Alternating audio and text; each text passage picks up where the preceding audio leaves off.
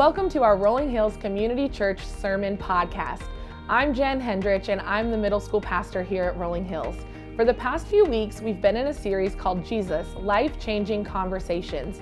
The conversation that we'll be diving into today is Jesus' conversation with the woman at the well. Pastor Jason will be highlighting the significance of Jesus' words to this woman and how he is the Savior of all people, including the lost, the broken, and the hurt. Now let's hear from Jason. Well, it's a pretty common feeling in the world to go unnoticed, isn't it? Have you ever related to that where you're just wondering, does anybody actually see me? Does anybody notice me?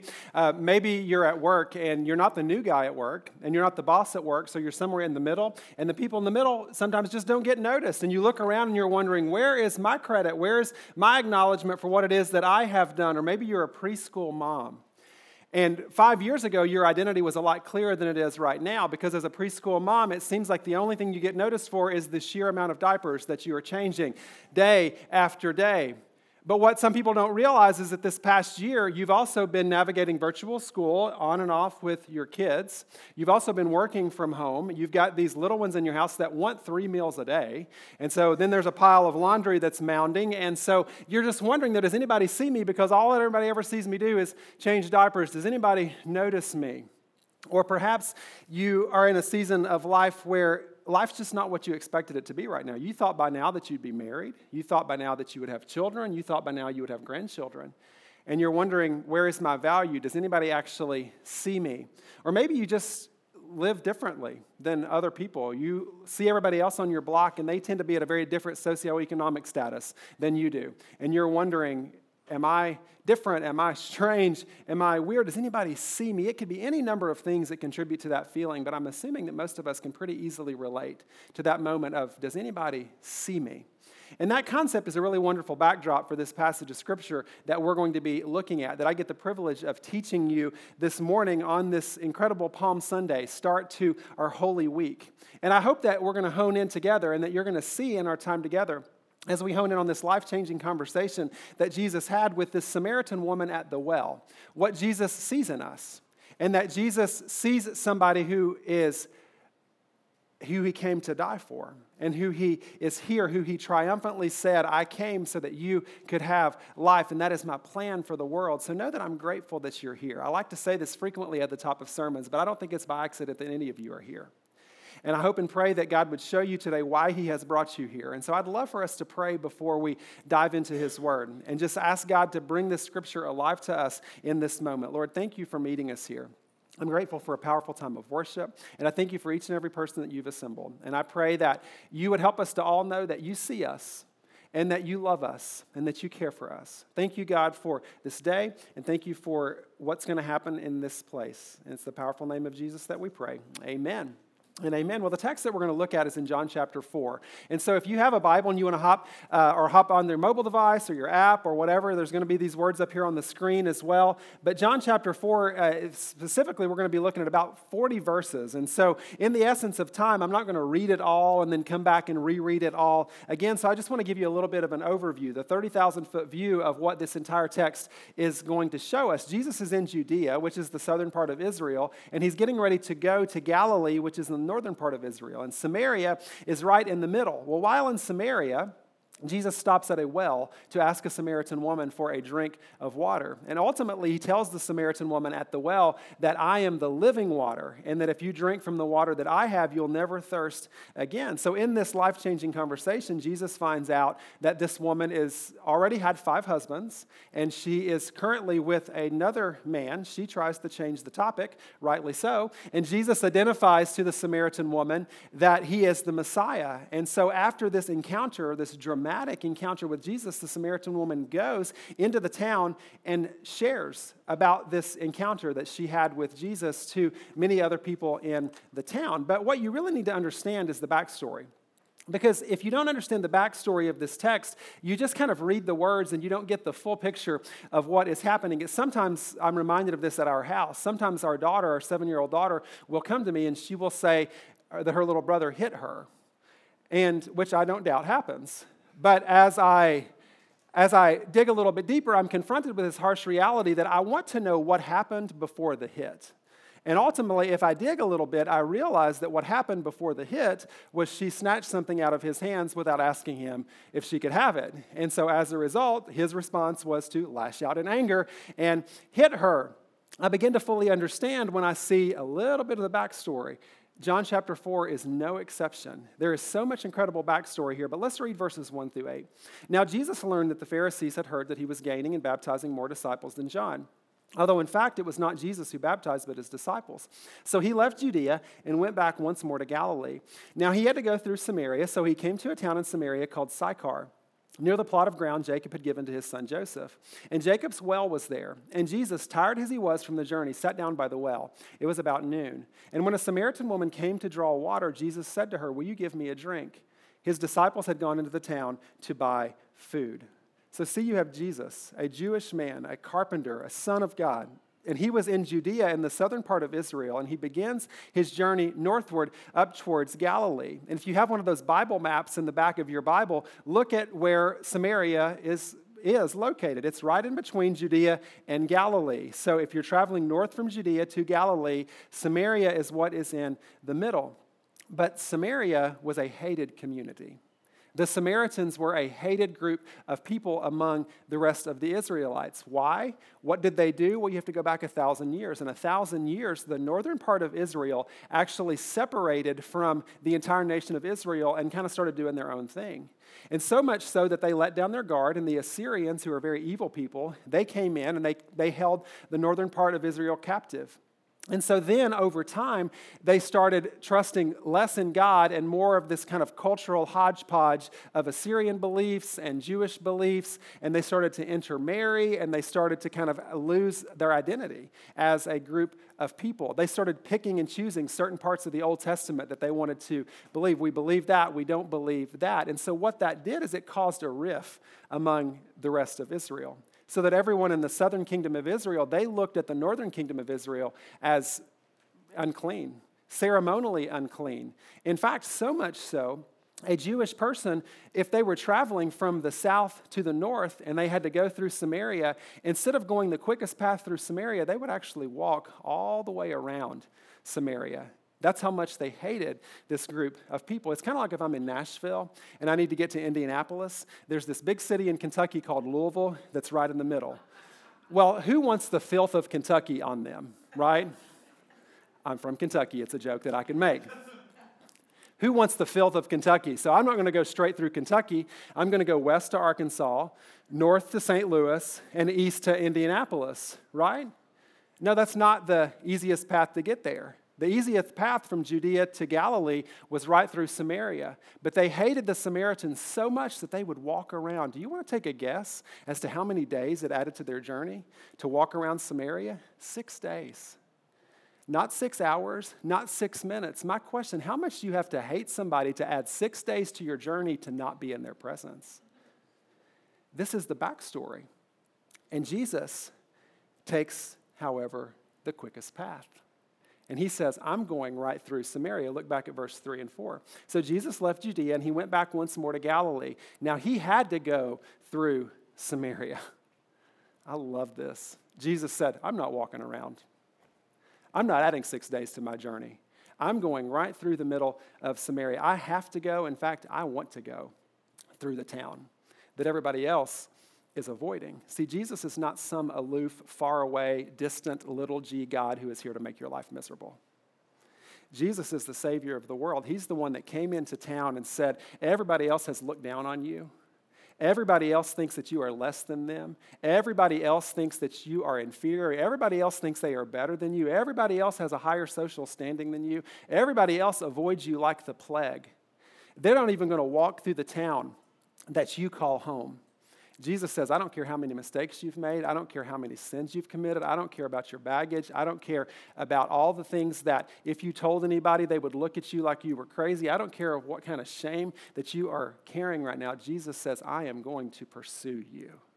In fact, you see this here on your notes if you like to fill in the blanks on your notes. Jesus is always pursuing you. Jesus is always pursuing you. He was pursuing this Samaritan woman that we're going to hear about. He had to go through Samaria, and I add, and he liked it. This wasn't a pain for him. I get to go through Samaria. I don't want to walk around. See, from the moment that you were born, Jesus has been pursuing you. And until the moment that you die, he will continue that pursuit. He will follow you into the dark places, and he will be with you in those moments of light. And so he came to a town in Samaria in verse 5 called Sychar, near the plot of ground that Jacob had given to his son Joseph. And Jacob's well was there, and Jesus, tired as he was from the journey, sat down by the well, and it was about noon. So he comes to this town called Sychar, and he approaches a well, and he's tired from the journey. It's in the heat of the day, noon. Where is the sun in the sky at noon? Right at the top. I mean, this is the heat of the day, the hottest portion of the day. This is in the Middle East, so the temperatures are exorbitantly high. I mean, we're talking 100 degrees plus in our kind of modern measurement of temperature. And he's sitting there at the well. Look at verse 7. A Samaritan woman came to draw water. And Jesus said to her, "Will you give me a drink?" His disciples had gone to the town to buy food. And the Samaritan woman said to him, "You are a Jew, and I'm a Samaritan woman. How can you ask me for a drink? For Jews do not associate with Samaritans."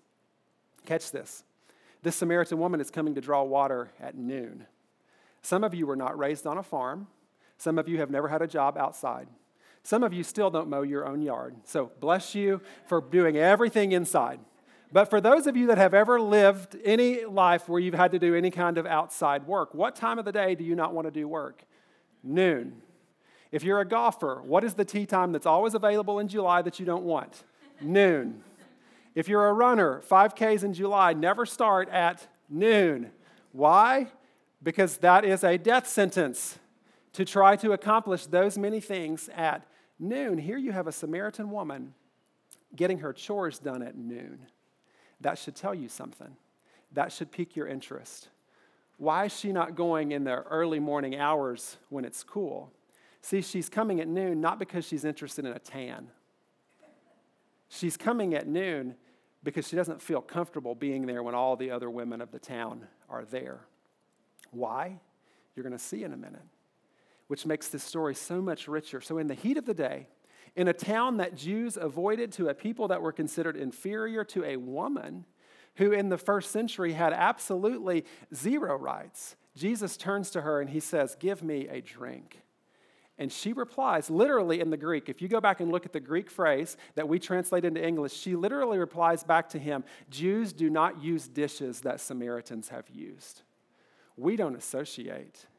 You're asking me for a drink, and you shouldn't be using a dish that I have drank from. You're not supposed to even be with me. See what John Piper says? I love this. He says, societally, what you're seeing right here is that Jesus is pursuing a very unacceptable relationship.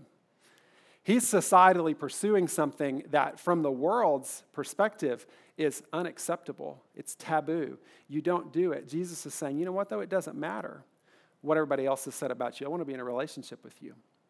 I am going to the cross for you. I am going to die so that you can have life. The price for your sin is going to be paid by me shedding my blood. It's what we're celebrating this week with this holiest of weeks, that Jesus triumphantly comes into town and unequivocally says, "I am the Savior.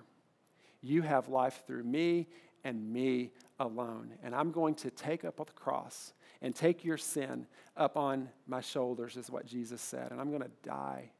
And I'm going to resurrect from the dead 3 days later to show you once and for all that you do not have to be held captive by that sin anymore." That's the message that Jesus is trying to proclaim here to this woman. Now, don't miss this as well, though. Jesus is also giving us a really clear picture here of how we should view others. This is a perfect snapshot of Jesus saying, if you really want to understand what it means to treat people like Jesus wants you to treat people, then look at John chapter 4. I don't have to remind you that we live in a divided world. We live in a world that is at sometimes so hateful, and the hate is more common than we can imagine. We live in a world where people are still judged by the color of their skin. We live in a world where sometimes if somebody's a different political party than you are, you feel superior to them or inferior to them. Or if somebody is in a conflict, then you can kind of cop this attitude of I'm better than you or whatever the case might be. But I want you to hear this. Jesus is not silent on any of these issues. And these are not new things. Sometimes we like to think that conflict among people is like a 21st century principle. Not at all. You see this here in your notes, and I want you to catch this. Division among people is not new. Division among people did not come with the onset of social media. Division among people is not new, and Jesus has always been the answer. Division among people is not new, and Jesus has always been the answer. Note that I did not say Jesus is one of many answers.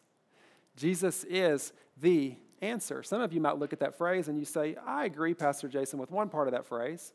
Or I agree with no parts of that phrase. Or maybe I agree wholeheartedly with both parts of that phrase, but you're going to be hard-pressed to find a passage of Scripture that illuminates for you more clearly how Jesus said you are to view and interact with people than right here in John chapter 4.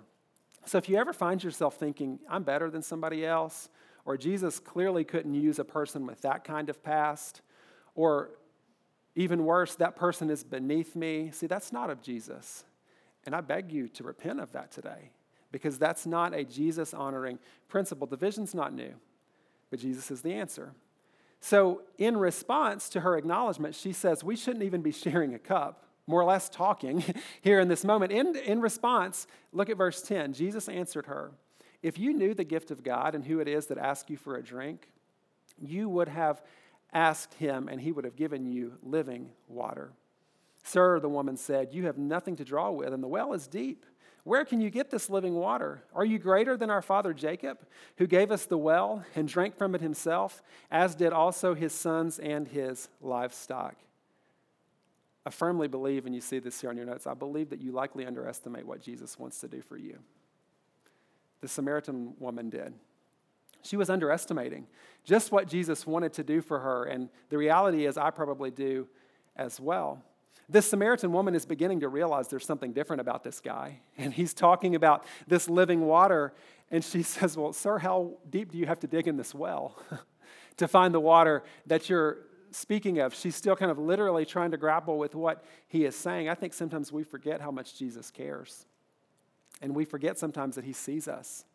Sometimes my prayers are not reflective of the Savior of the world. Sometimes my prayers sound more like, well, Jesus, I mean, if you're capable of, or if you're not too busy and you could care about little old me. But see, no, Jesus says, I have pursued you. I see you. I died for you. I care about you. I am for you. And so approach him with that boldness and approach him with that confidence because he cares and he is there for you. Don't underestimate who you're dealing with when Jesus enters the picture. Have you ever had those moments when you're talking to somebody and they're a big deal in the world, but you didn't know they were a big deal? Or they're a big deal in some sector and you just didn't realize that you were talking to somebody that's a lot more important than you realize? Or vice versa, you've had this moment where you're talking to somebody that's a really big deal to you, but they're not a big deal to anybody else. A couple of years ago, a buddy of mine invited me to a lunch gathering. And he said, there's going to be a former WWF wrestler at this lunch gathering. Well, that piqued my interest because as a kid raised in the 80s and 90s, WWF was my jam. This is the portion of the program called Things You Didn't Know About Your Pastor. I mean, and like wrestling was where it was at. Like I loved it. And I was like, I mean, I could bank on when it was on, I was going to watch it. And so my friend kind of downplays it, but he worked for a movie company. He said, we're releasing this new movie about the life of this wrestler, Ted DiBiase, the $1 Million Man. Now, by a show of hands, does anybody remember Ted DiBiase, the $1 Million Man? Thank you, 3 of you. I appreciate that. So that's a big deal for all of us in here. So I'm like, I'm going to cancel whatever because this guy was a huge WWF star. I need to make this lunch. And so I get there, and there's like 10 people at this house for 2.5 hours with a barbecue lunch, and Ted and I are talking. I mean, we're really close now. So, I mean, it's like we're on a first-name basis. Ted and I are talking, and he's talking about all the behind-the-scenes of how wrestling worked, and this was a huge deal to me. It might not be to you, but it was a big deal to me. Back to the well. This is a huge deal for this Samaritan woman. She just doesn't quite realize it yet. She doesn't realize just how much her life is getting ready to change, but oh, she will. Look at verse 13. So Jesus answered, everyone who drinks this water will be thirsty again. He's talking about the physical water in the well. But whoever drinks the water I give them will never thirst. Indeed, the water I give them will become in them a spring of water, welling up to eternal life." And the woman said to him, "Sir, give me this water so that I won't get thirsty and have to keep coming back here to draw water." And he told her, "Go call your husband and come back." "I have no husband," she replied. And Jesus said to her, "You are right when you say you have no husband. The fact is, you have had 5 husbands, and the man you now have is not your husband. What you have just said is quite true." "Sir," the woman said, "I can see that you're a prophet. Our ancestors worshipped on this mountain, but you Jews claim that the place where we must worship is in Jerusalem." "Woman," Jesus replied, "believe me, a time is coming when you will worship the Father, neither on this mountain nor in Jerusalem. You Samaritans worship what you do not know. We worship what we do know.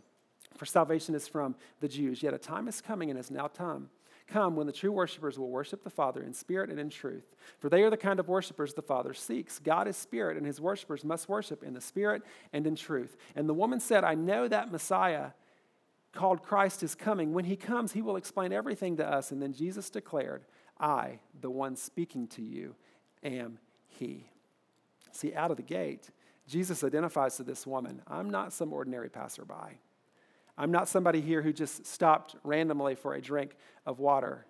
But rather he says, if you drink from the water that I offer you, it's a well that never runs dry. It's this spring of water that leads to eternal life. And she says, "I want that water. Give me that water." Now, to reiterate what's going on here, Jesus asks her a question that kind of seems like a really hard left turn for me. You start reading, and she says, "I want the living water." And Jesus says in verse 16, "Well, go call your husband and come back." And she says, "I have no husband." And Jesus replies, "You are correct. You do not have a husband, but you've had 5 husbands already, and you're currently living with a man who is not your husband." See, Jesus did not pick up a stone to stone her. Jesus did not give her a firm lecturing. But what he's doing right here is he's letting her know, I know everything about you. I know everything about your past.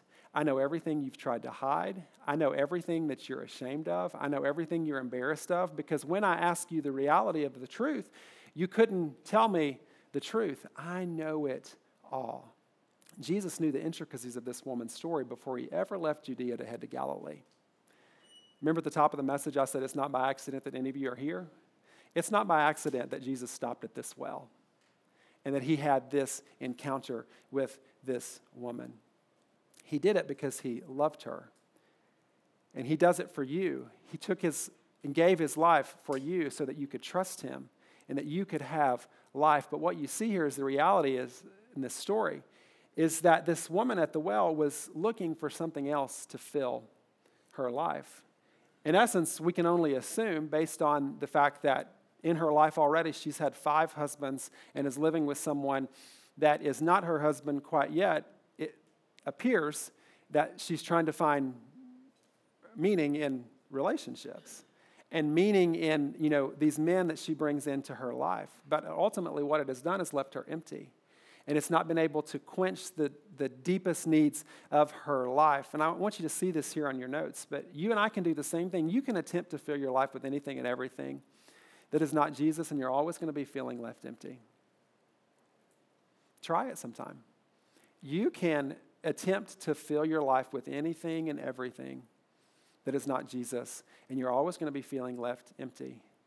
Some of us have tried to fill our life with relationships, and they just don't always work out. They don't ever give us precisely what we need, because what we need is a relationship with Jesus. One way that you can tell that you're filling your life with things that don't ever really satisfy is how you respond when you're confronted with the truth.